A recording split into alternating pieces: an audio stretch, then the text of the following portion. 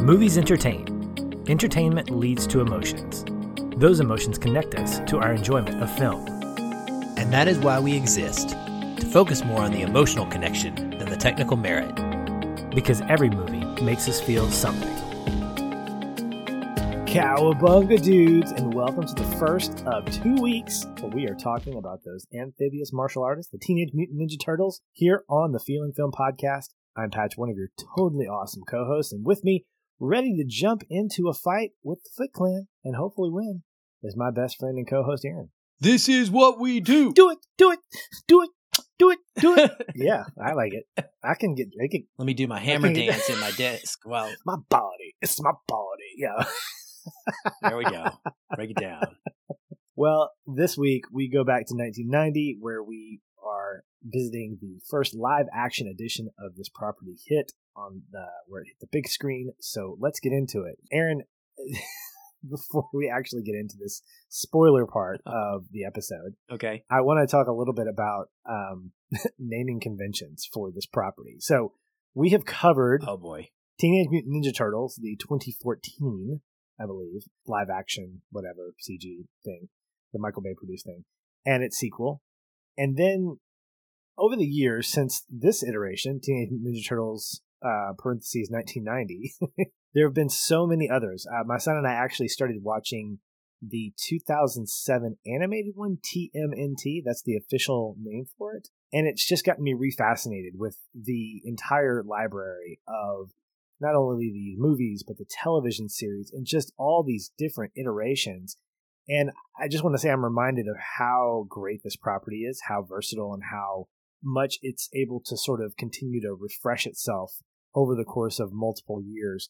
Seeing some of the voice cast on some of these TV shows that have come out in these series, I'm really wanting to check out some of them, but I know there's another one coming after the release of Teenage Mutant Ninja Turtles. Was it Mutant Mayhem is the next one from this year. So I just want to make that observation that there's a lot of turtles in the world. And so whether you're our age, whether you're 16, whether you're 30, whatever, there's probably going to be an iteration of the Turtles that you gravitate towards. And I'm just grateful that we have all these iterations. We said this on our 2014 Turtles episode, that while those aren't our Turtles, they definitely satisfied our enjoyment of what the Turtles are all about. So I'm excited to get into this particular episode, excited to talk about next week with Mutant Mayhem. It's just going to be a lot of fun. So just saying that now, it's going to be a good conversation. I agree. And I think that for me at least, and I'll probably echo some of this, and you may as well next week when we talk about Mutant Mayhem, but I enjoy all of the Turtles. And it could be my version of the Turtles, which I think we're going to come to a conclusion pretty quickly. Like, this is our Turtles. This is what we grew up with. The original series that we watched growing up as kids, that was our animated series. But I've dabbled and watched some of the other animated series that they've done and also all these different movies. And I just enjoy this IP in all of its various forms and all of its reimaginings. And some things I'll specifically call something out in this episode that I really prefer about this particular version, but then there may be other things I prefer about the different versions. And I think that's really cool because there's not a lot of properties that have been able to sustain that level of interest for me over multiple different styles and decades of retelling their stories. Yeah, it's the variety of it, I think, allows us to be able to gravitate towards one thing or another. And I think for me, watching the 1990s version, I remember coming out of the theater really making a comparison to the TV show. And I think we've talked about this before, but you watched the TV show growing up, the 1980s cartoon, correct? With, Shredder, Krang, and Bebop, Rocksteady, all that stuff. So up to that point, I had no idea there was a comic book that all this was based on.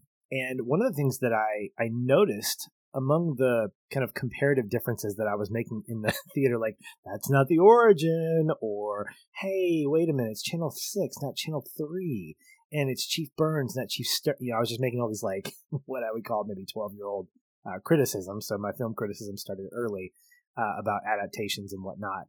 But this time around, I really was conscious, because of the history of the TV show, I've read some of the comics, the movies that have come, this was a really kind of a darker version of the Turtles that I was used to. So when you come out of the cartoon series where it's kind of goofy and campy, I believe there were a lot of puns that were made during the run of that TV series. When you go into this, I remember enjoying it. I remember absolutely having a good time because this is the live action version. We get to see our characters on the screen in all their glory. But I noticed the intentional slant of the darker tone of this. And it was accented here and there by some funny moments, but I actually like that. I like the way that this film was not afraid to really go back to the origin of the comic books, where these turtles were edgy. They were not necessarily kid-friendly in terms of what you would read. There was some violence here and there. But when you mix it with Jim Henson's Creature Shop, who you read, Jim Henson did not love the fact that his creatures, these turtles that he created, actually fought. There was a lot of violence. And I kind of laugh now because there's not a lot of heavy violence. It's not Quentin Tarantino by any means, but it's not even like Karate Kid type stuff. I mean, it's kind of in that same vein. What did he expect? I mean, I'm wondering, Jim, please call in right now somehow and tell me, is Jim Henson alive? This is probably a really bad joke. Yeah. Oh man. Well, maybe it's easier to call in then if he's dead. He could just apparate or something. Anyway, listen, they're called the Teenage Mutant what? Ninja Turtles? Oh, but you don't want them to be violent. That doesn't make any sense whatsoever. They're not called the Teenage Mutant Nice Turtles. Yeah. It's kind of in the title. Right. And I think that while he didn't have a complete say in it, I think it did affect some of the production. I believe the director was pulled at one point from the movie. I don't recall specifically. But despite that, I think the overall tone held its ground really, really well. There was enough lightheartedness to create some levity here and there. But between the score and the action pieces, it really felt like a teenage-based movie. This is what a 13-year-old would really enjoy back in the 1990s. I don't know how well this type of movie would fly. As I was watching it, I was thinking, man, I'd love to kind of see the Eastman and Laird Turtles really come out in a live-action remake in a way that's gritty and dark. But I think that would be kind of a little too extreme because of the history and all the different kinds of iterations that we've gotten from the Turtles. So I think this kind of balanced the campiness of the cartoon, the lightheartedness of the cartoon with just quiet moments here and there, but maintaining that sense of, this is a serious kind of deal. Even from the start of the movie, it's fantastic. You've got this kind of overture playing, and you've got April. She's reporting on how the crime wave in New York is at its highest. And I kept thinking, man, it kind of feels like 2022, 2023. There's just a lot of bad stuff happening in these big major cities. But it sets us up for such a great kind of premise that this crime wave is what's dragging the city down. And yet there are these vigilantes that nobody knows about that the chief is kind of frustrated with. It's your classic superhero Spider-Man-like story. And I think it really sets us up for getting that intro to the Four Turtles and getting us into their lair. And I felt like it was a really, really great way to set up this origin story for the Four Turtles. Yeah, it is definitely on the grittier side, despite being frequently silly. It really walks that tightrope pretty well, and probably the best, I think, of any of them that I can remember. I agree with you. It would be difficult to do a very comic book traditional version of this now that the property is such a known, fantastic kids IP that it would be like making an R-rated Batman movie and turning him into a mass murderer. And kind of, even though we're not talking about, I don't want to get into that's not Batman's history, and so it's different. Yeah, I know it's different. But my point is, you're taking a character people know for being one way. Most people did not read the comics. They're not like the primary method of people knowing the Turtles. I'm sorry. They just aren't. And you would be completely messing with their expectations. I'd watch it. It would be interesting, but I don't think it would have anywhere near the reach, right? And there would be, of course, a backlash about it as well. So I think this is a good attempt at kind of marrying some of that darker tone with the campiness and the fun and the quippiness that we got used to in the cartoon. Now, we were both 11. So for us, it was dark. Like, it felt like watching it now is different than when you watched it when you were 11, 2 years after having watched this and binged the TV show. And so I agree with you. It is a bit of a jolt if you put yourself in those shoes and think back to the difference at the time. Yeah. One of the things that I really love, though, you said the origin. So I think this is my favorite origin story of any of the versions of the Turtles. I love this because, and I'm going to run through it real quick for people who maybe haven't seen the movie recently, but for the Shredder Splinter Turtles part of it, Splinter was a rat who learned ninjutsu from his former master, who was a ninja, Hamato Yoshi. And he was a pet. And then his master ends up having beef with this other ninja named Orokusaki because he was jealous over a shared love interest. Ultimately, Yoshi leaves, takes her with him, and takes Splinter, his pet rat, and they come to New York City to escape. But Orokusaki is in this jealous rage and tracks them down, murders her, then murders his master Yoshi, but he is able to escape from his cage and jumps on the man's face and cuts it, which essentially is Splinter being Splinter and the Turtles are tied to their most famous villain in a personal way now. That's not how it comes out in the comics and many of the other iterations. But in this one, Splinter is directly responsible for creating some of the Shredder persona by scraping his face and causing him to want to wear this mask all the time. And I just think that is really cool. And it sets this movie up for such a more interesting story than just them fighting against somebody else who happens to be a martial artist like them that is terrorizing New York. Because again, there's this personal buy-in. They have an investment in this relationship. Even though the Turtles don't know it yet, they come to know it over time. But for Splinter, he definitely does. And I just think it really works for me. And especially as it builds up to kind of, it gets a little campy in the final confrontation between the two of them because it's a puppet rat. But I love it. I love how it ends between the two of them. And it just really works for me big time. Well, and I think that you balance that with the camp. I would say, yes, there is camp for sure. But I think because we know going in that you have these 4 personalities in the Ninja Turtles that balance each other out, I want to say that there's an amplification of what we've already gotten used to in the original cartoon series. So when this movie was made, I think it goes without saying that it had the cartoon fans in mind when it was creating this. I don't think that there was like, okay, this is like a direct sequel to the TV series. No, I don't think that. Because then we'd have questions about, well, where's Bebop? Where's Rocksteady? Where's Krang? Where are the neutrinos? Where all these things that the cartoon encompassed. I don't think the creators and the creative team behind the movie were thinking that, but I do believe they had that audience in mind, and they wanted to make sure, and I think successfully portrayed each turtle in a way that made sense to who we were used to seeing them as. My only exception, and this comes from the Turtle Power song that I absolutely love, but it says Raphael was the leader of the group, and that's a lie. Okay, that is a fiction. So take it back. I said the same thing. I actually wrote the same thing down as I was jamming out to it during the end credits and remembering that I really still had all of the words memorized to the song.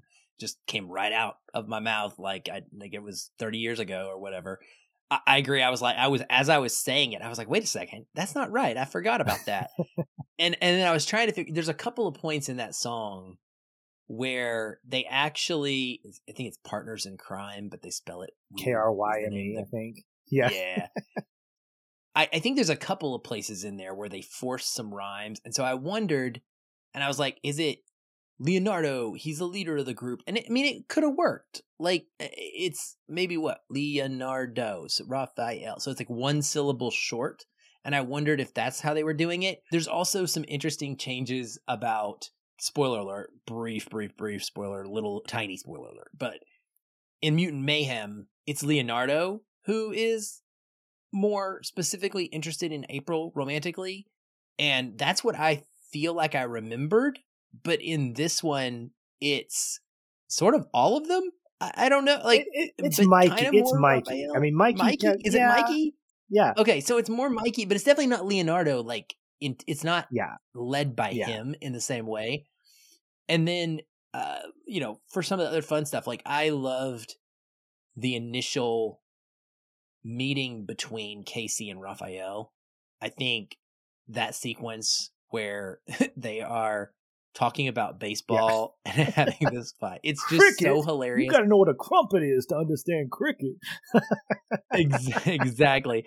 And then, Casey comes back and kind of ingratiates himself ultimately to the whole group and ends up having moments with all of them, or at least a few of them. There's a really great moment with Donatello where they're fixing a vehicle and they're having this insult competition where they have to call each other a name, but they're going down the alphabet, playing the alphabet game.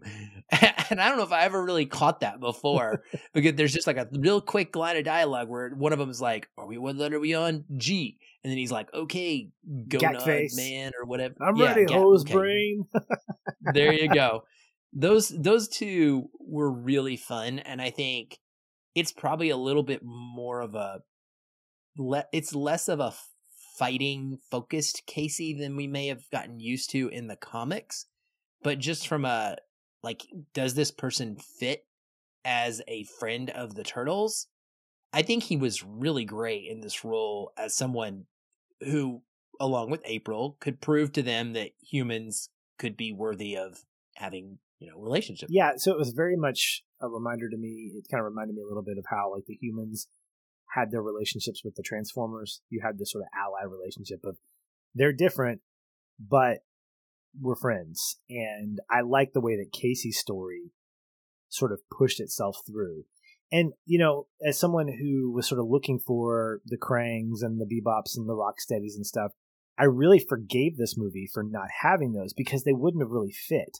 Like the whole point of this first Ninja Turtle movie was really about getting to know these four individual turtles, the relationship they have with Splinter. Bringing in Casey Jones, I think, was really effective because of his relationship with April, which, by the way, at no point in the movie does he call her April. Ever. Like, there's that whole sequence where he's like, Toots, babe, princess. And she's like, you're a chauvinistic pig.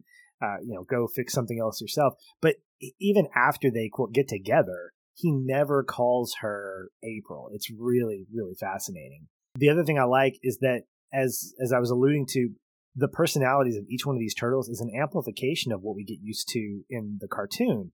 So Mikey's the levity guy. He's the one they're all kind of funny in their own way. Leonardo and Raphael are more on the serious side. But Raphael, who is cool but rude, in the cartoon, he is that way. He's a personified version of those three words. And it really pushes out this idea of a character, one who is part of this group that wants to go his own way. He wants to he feels constrained a little bit. And he has to go through this journey of getting beat up, where Leonardo, who has confrontation with him, eventually they forgive each other. And I've listened to this. That hug makes me so teary. It's great. When the bathroom. It's great. I love it. Yeah, my son was watching a little bit of this with me, and I was doing laundry because I know this movie just back and forth. And so at one point, when Leonardo's hugging him and he's saying this, and Raphael goes, Leo, don't, that Brooklyn accent. It's just fantastic. But I love seeing the dynamics on full display here. I feel like Donatello doesn't get a lot of play. The only reason he stands out is because Corey Feldman voices him for, mind you, not very much money. So, little quick fact, Corey Feldman was paid $1,500 to provide his lines. Did not negotiate a percentage because he didn't think this thing would fly. He didn't think he thought, oh, this is going to be a direct to video. I'll just make my cash and go home. Yeah, little did he know. And so I think he tried to capitalize on that by coming back for the third movie. And that actually was the one that was probably predicted to be the worst of the three, which I can adamantly agree was the case. That's too funny. Yeah. For anyone who doesn't know, this movie was a real, true box office success. This movie was made for $13.5 million. and it made $202 million in its box office run alone. And then it became an absolute knockout favorite, cult favorite, whatever I guess you can't really call it a cult favorite when it was that successful at the box office, but like it became a favorite VHS title as well. Well, and it wasn't a movie that actually had distribution rights until after it got made. Like, this was not backed by Warner Brothers or Disney. They'd gone to these places and said, "Hey, would you distribute this?" And they're like, "No." A little company that was famous for like B movies and art house films at the time, New Line Cinema, picked it up and said, "Yep, we're going to be good." And New Line Cinema went on to be really famous for the Nightmare on Elm Street movies and several others, obviously. So it was a big, big jump for both that movie and that property, as well as the studio that, or the company that distributed the rights. So kind of a Rocky type story with this movie. Really good stuff. I will also say, when we're talking about the Turtles, this is definitely maybe the most Raphael-centric piece of Turtles media that I can remember. Raphael was never like the main focus. Like, yeah, he's always just the guy, like you say, he's cool but rude. He's got a rage problem. That is definitely consistent. Yeah. You're going to see that some more real soon next week. But he's always raging. But there's so much fun stuff with him, and he really is like a focal point of this one. Like you said, Donatello doesn't actually do much as it was. You know, he's less involved, I think, than some of the others. Raphael seems to be the main guy. I love the scene where he puts on a trench coat and a fedora and is like, "I'm going to a movie." I mean, he's my favorite in this movie in particular. Like, he's so much fun. And then there was a scene that totally reminded me of you. And I was like, if Patrick was a turtle, this would be Patrick right here. Do you know what scene I might be referring to? I'm just curious. I don't even want to try to guess. Was it, wait, so is it a Raphael scene? I'm guessing it is. It's a Raphael scene, yes. In light of our recent discussions on The Last of Us, is it the scene where he gets beat up? Because I've predicted like at moments where I would get killed. It's not you predicting your death. No. It is him in the kitchen doing impressions and saying, "You dirty rat," doing a James Cagney, and then him going, "Oh, can we say that?" Because it's like Splinter. But just like Raphael's this gigantic, he is so comfortable in his skin, in his own body, and who he is, that even if from the outside, and do not take this the wrong way, I'm about to say, it's in my head, I haven't said it out loud, but even if from the outside someone was to erroneously perceive this person as being goofy or awkward in any way, it would be so funny and charming because he just is there's no guilt about it. He's being who he is, and he's comfortable. I just loved that about him. So I think you make a good point. He is very self-aware, very not self-conscious, but very much confident in the way in which he acts. He's unapologetic. That would be the way I would describe him. Now, the scene you're referring to, Michelangelo is doing those impressions, and yes, I absolutely would own that. Oh, is he? No, it's okay, because the orange and the red in this are really. I get it. I get it. Yeah. Absolutely get that. But I think with that scene, even Raphael, his frustration with that would not be me. I would be Michelangelo for sure. But he's like, "Oh man, don't do Cagney, come on." And that's where he walks away, and it's right before he gets beat up. The thing about Raphael that I think makes this movie so interesting, and probably why he is considered the leader of the group, according to the lyric, besides the fact that it just fits rhythmically, is the fact that he's so prominent. And it's what carries this notion that leads to that scene on the farm where all four of them are together. It's predicated by Leonardo doing his meditation, and he hears Splinter, and he runs in to where the other three are playing, I think, Trivial Pursuit. And Michelangelo knows War and Peace or something like that, or maybe it's Donatello. Then he convinces all of them to do the same thing and meditate, and that's when Splinter gives him that great motivational speech, and they're crying and all that stuff. But it takes all four of them. Now, where I think the film doesn't really thrive in its strengths is accenting all four of those characters equally. It's okay that it doesn't. I kind of wish the sequels would have kind of done that a little bit more, but the second one felt more like a cash grab. But I do like that the anchor of Raphael's journey is what pulls all of them together, gets them back into New York, and it really creates such great moments where they're fighting with the Foot, and it's different the second time around. So they're all fighting together both times, but they're almost fighting independently, and Raphael, of course, is beat up. He actually never really, I think with the exception of like the first scene in the dark, he never fights with his brothers. And so when they get to that final moment where they're taking on Shredder, none of them can defeat him, but he's there, and I think it's his presence that completes them, that makes them feel like, okay, yeah, we are four brothers, we can do this. And I think without that, it would have felt a little just more camp, because then you'd have to focus on somebody.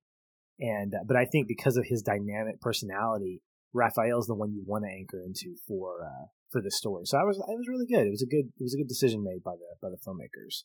One of the other things I want to point out is the set pieces in here. There have been several times, either in conversations with Adam on AOS or with other people. I don't know if it's in television shows, but there have been jokes about this is like Shredder's lair, and it is such a fantastic set. Like when I saw this, I was like, sign me up for the Foot Clan. I would love to do that. Are we talking about the Foot Clan? Yeah, I call it Shredder's. Yeah, Shredder's lair is officially what it's called. Shredder's lair, the warehouse where it is. Yeah, led by Sam Rockwell. Super sick. Like that's yeah, exactly. I mean, it's awesome. Like you said, it's casino games, arcade cabinets, a skate park going through the middle of it, seemingly unlimited soda. There's like walls of soda behind people for some reason. And like, it also cracked me up that they were like, we can get you anything you want. And they're like, you got cigarettes? And he's like, regular or menthol? And I was like, yeah, I remember this 1990 when cigarettes were the hard thing to get. Like that was the drug. But yeah, this, and then in the back, it's like a secret fight club. Yeah, it is right. Yes. It's so awesome. I agree. It stood out big time. I'd forgotten how like appealing it would be to kids of that age group that they're trying to recruit. That's the whole point, and it makes sense. And it's like multi-level. So you've got Pleasure Island, like from Pinocchio, right here, where you've got it's literally a dude smoking a cigar, playing pool, and there's like video games happening. And I felt like, as I'm watching this over and over again, I felt like, okay, so what's going to happen is you got guys that are stealing stuff. You got Danny stealing a Walkman and eating Burger King, by the way. Like that's fantastic product placement. And then you've got all this other stuff happening, and I felt like the henchman, I don't know what his name, like Shidoshi or whatever the guy's name that gets beat up by Casey Jones, I feel like he's sort of looking out to say, okay, who could potentially be Foot?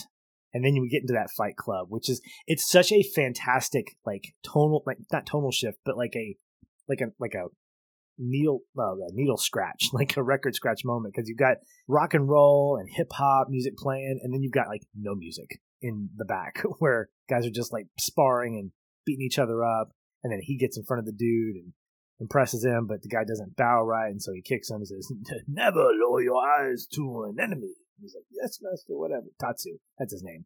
And then it like culminates to like the gong. And it's like they went through like Shredder orientation or Foot orientation. Like, listen, don't care if you're part of the front room or the back room. When that thing bangs, you come out to the main area because we're going to show you like how we recruit and how we give people their masks and stuff like that. So it was all just so cool. And I mean, I really did. There's a part of me that was like, how can I want to be a part of this? Yeah, it's got an appeal to it until you realize that as awesome as Shredder's armor looks in this old costuming that they were doing, the Foot Clan uniform is the inverse of that in absolute corniness. Yeah. It is horrific outfit. It is so bad. It's like the worst ski mask bodysuit thing I have ever seen. And I hate every time we get like close-ups of them. Like there's the one scene when one of them approaches April at the beginning and he like puts out his fist and I forget what he's like, I deliver a message, Miss O'Neill. And he opens his fist like there's something in his hand. and he open hand slaps her. And Shut I it. laughed, and he said, "Shut it." And I was like, I laughed so hard, and then I was like, why am I laughing? I'm such a horrible person. This is terrible. He's like just abusing a woman she's just standing there. There's no reason to do that. But when it like zooms in on that guy's face and he's like trying to act all scary, it's really hard to take him seriously. But Shredder looks terrifying. Yeah. So the thing about that is, one, because of the bodysuits, you could tell who the not so athletic foot soldiers are. Okay, yes, that's exactly. It's like you right. got Uncle Bob, who got recruited by the by the Foot Clan because maybe he provides some financial input or whatever, and he's sitting there next to like other guys who are built and whatnot. So I absolutely agree. It was just, it's not great. In defense of that particular scene, that particular guy played Donatello. So there are 4 cameos where the actors, not the voice actors necessarily, but the actors in the turtle suits got to make their own, I think, yes, they got to make their own verbal cameos. So that was Donatello, which is just, I can't imagine. I'm trying to picture Donatello, but it's a turtle suit. And how can you picture a guy in without the turtle suit or whatever? Josh Pace, who plays Raphael, he was the passenger in the taxi cab. So when Raphael gets thrown over the cab and the cabbie's like, oh, it looks like a big green turtle in a trench coat. The guy behind him, the passenger, that's Raphael. The pizza delivery man who delivers the 122 and an eighth and is late by like 35 seconds or something. Wise men say forgiveness is divine, but never pay full price for pizza. That's Michelangelo. That's awesome. And then I think it's David Foreman.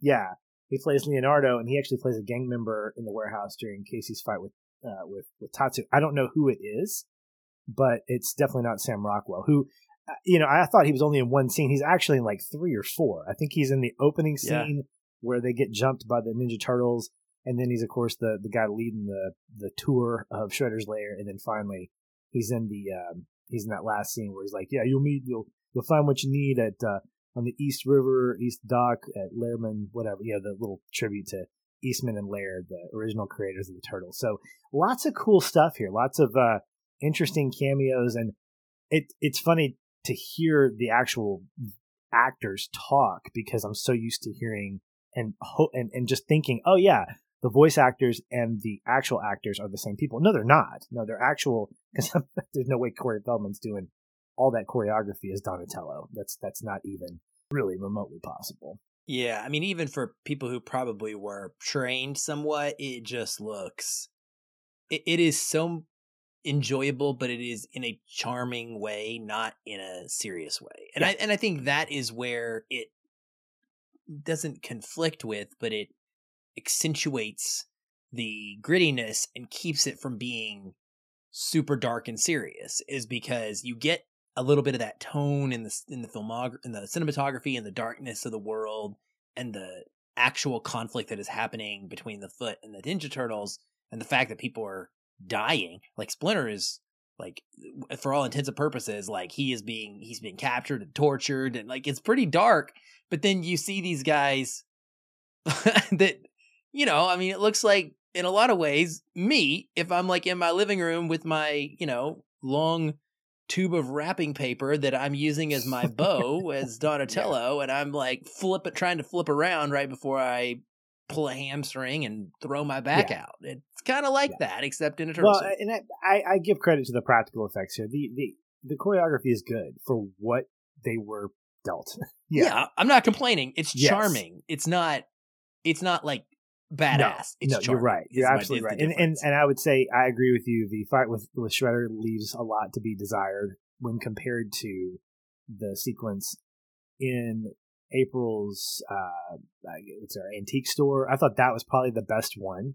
It's the best use of balancing just really neat, like, hand-to-hand combat. The whole bit with Michelangelo and the Foot. Oh, fellow chucker, eh?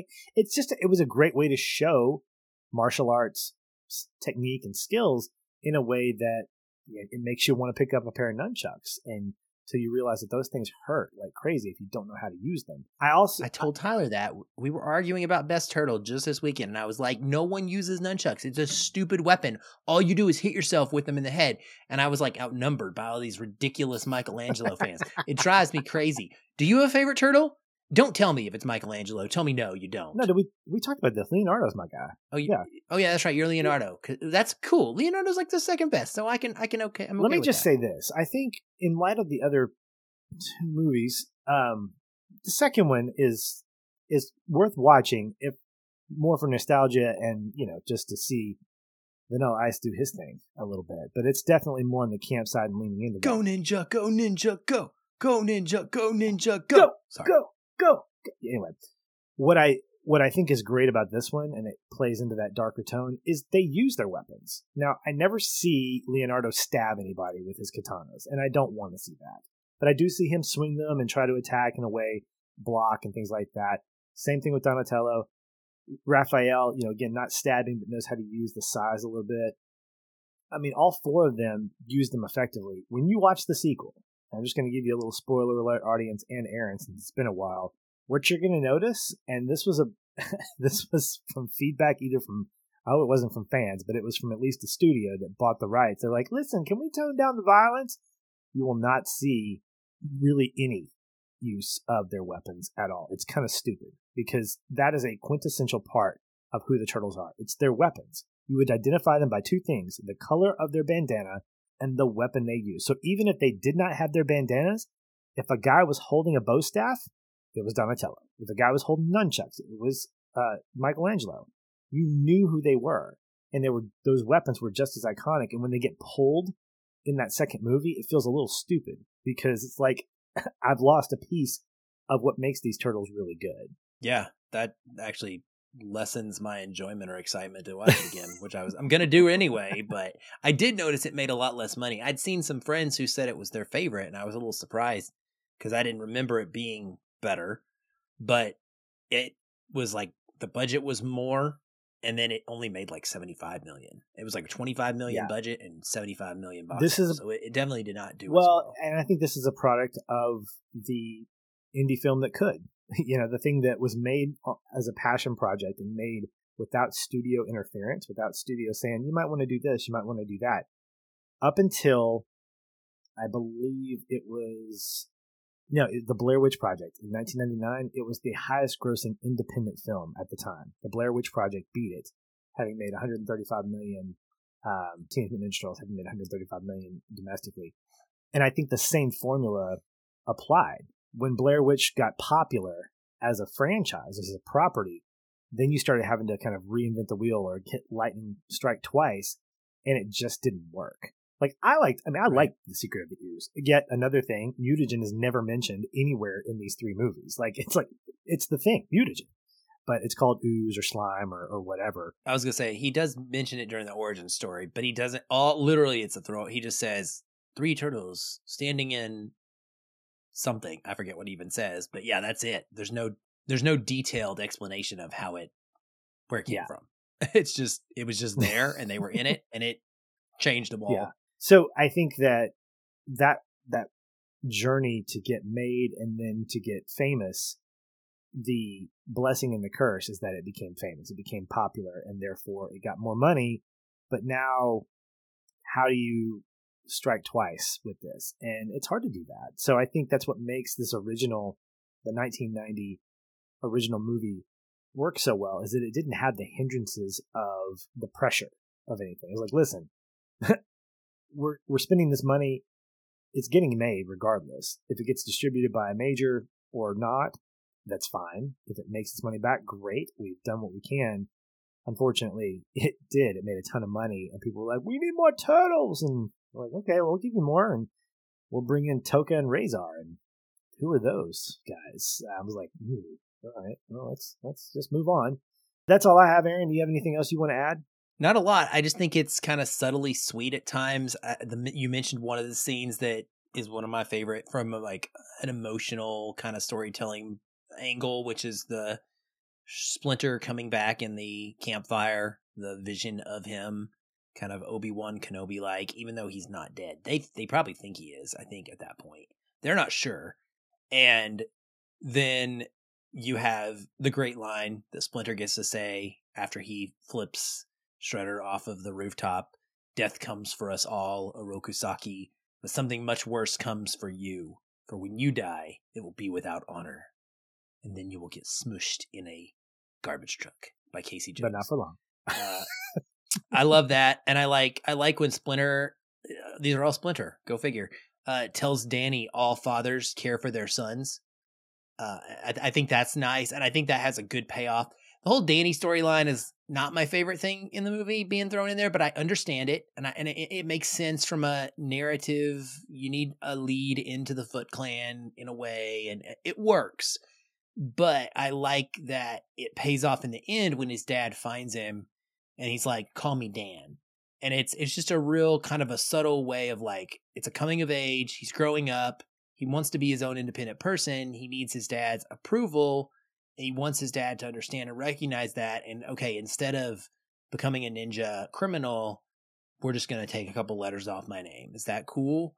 And Dad's like, okay, cool. I got it. Like, I understand. Yes, that's better.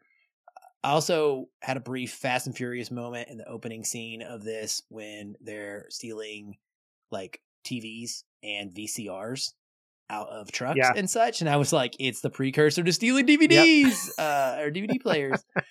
This is what Dominique Toretto was doing 10 years earlier. Except probably was in the Foot Clan. If he was in the Foot Clan, he was probably pickpocketing better than Danny was. He wasn't in New York. No, that's true. Probably it's not. True. It's in LA, New York West. But it's hilarious because even in that opening sequence, as much as I love it, I always just have this eyesore of that wallet that gets picked. The wallet. And it just.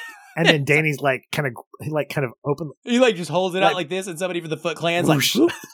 But even before that, that's a ninja because he's a ninja. It's so stupid when they follow in the back of the truck. I'm just like, what is going on? It's so charming.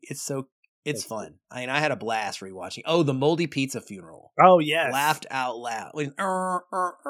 Unless you like your pizza with penicillin, and they're like, I mean. They're so, I guess, naturalistic in their humor, and it's unlike what we see in almost any comedy these days. Every joke line feels written in a writer's room, where these joke lines felt like dudes who were just sitting around and were familiar with each other, and because they're not typical things, they're not a joke you would come up with, and I like that. They're on the verge of dad jokey. That's what it is. It's like you just have these kind of like this is what the jokes I would tell. These are the jokes that I appreciate from them. I also like the fact that we have enough product placement to just kind of fill up a whole year's worth of advertising. Interestingly enough, Domino's Pizza is very dominant here, but Pizza Hut as a property really embraced this. Like back in the 90s, they had their hands all over the Teenage Mutant Ninja Turtle movie. Like they had obviously the pizza, but they had other merchandising, and it was weird because all I could think about was Domino's Pizza because that's what was featured in the film. Another little piece of trivia is I know Critters was the movie that was there was a poster for it when Raphael was coming out. Was that what was featured? Do you remember if that was what in the original script? I have no idea. In one of the iterations, he was actually supposed to be coming out of Batman. Because that was finished filming as well, and he was supposed to say something like "cool car, terrible costume" or something like that. Okay, that would have been. I know. Awesome. I don't know why they didn't use that. If there was a they probably couldn't get the copyright. Rights or But just little things like that I think were very, very poignant, very just purposeful, and it created a fun movie experience that I think really hits a wide audience. In its darkness, its grittiness, its funniness, all that stuff just really makes it a really complete movie to watch or even rewatch. It's got its moments, it's got its kind of faults here and there, but that's just the product of when it was made. And I think more than anything else is whether it was the TV series, whether it was the comic book, I want to say this movie helped spark an appreciation for the property enough to get all the iterations that we've gotten over the last 20 years. It's really great. Heck yeah. All right, well, that's going to do it for us on this edition of Feelin' Film. Next week, we're hanging out with the turtles again, watching Mutant Mayhem, the 2023 iteration. I am really excited. My wife laughs at me because we've seen 2 trailers for it, both of them the same one, and I laugh at the same moment every time. And she's like, "Why is that funny?" I'm like, "I don't know. It just is." But I'm really, really excited to take my son to it. He's going to have a good time. I showed him the trailer, and he's like, "That's going to be good, Dad." I was like, "Yeah, it is. It's going to be awesome." So join us for that discussion as we dive in next week for that. All right, that'll do it for us. Thanks for listening. We'll talk soon. Hey everyone, thanks again for listening. If you enjoy the show, we'd love to hear from you. You can leave us a review on iTunes or wherever you're listening. These help increase visibility for the show and grow our community of listeners like you. We also invite you to connect with us further by joining our ever-growing Facebook discussion group. A link to that is in the show notes, or you can just search on Facebook and find us that way. If you'd like to continue the conversation with me, you can follow the show on Twitter @FeelinFilm, or connect with me in the Facebook group. I'm very active in both places and would love to chat. And if you want to connect with me, you can find me at Shoeless Patch on both Facebook and Twitter. Be sure to tag me in any comments so that I'll be notified and not miss you. Once again, thank you for listening. We'll be back soon. Until then, stay positive. And keep feeling film.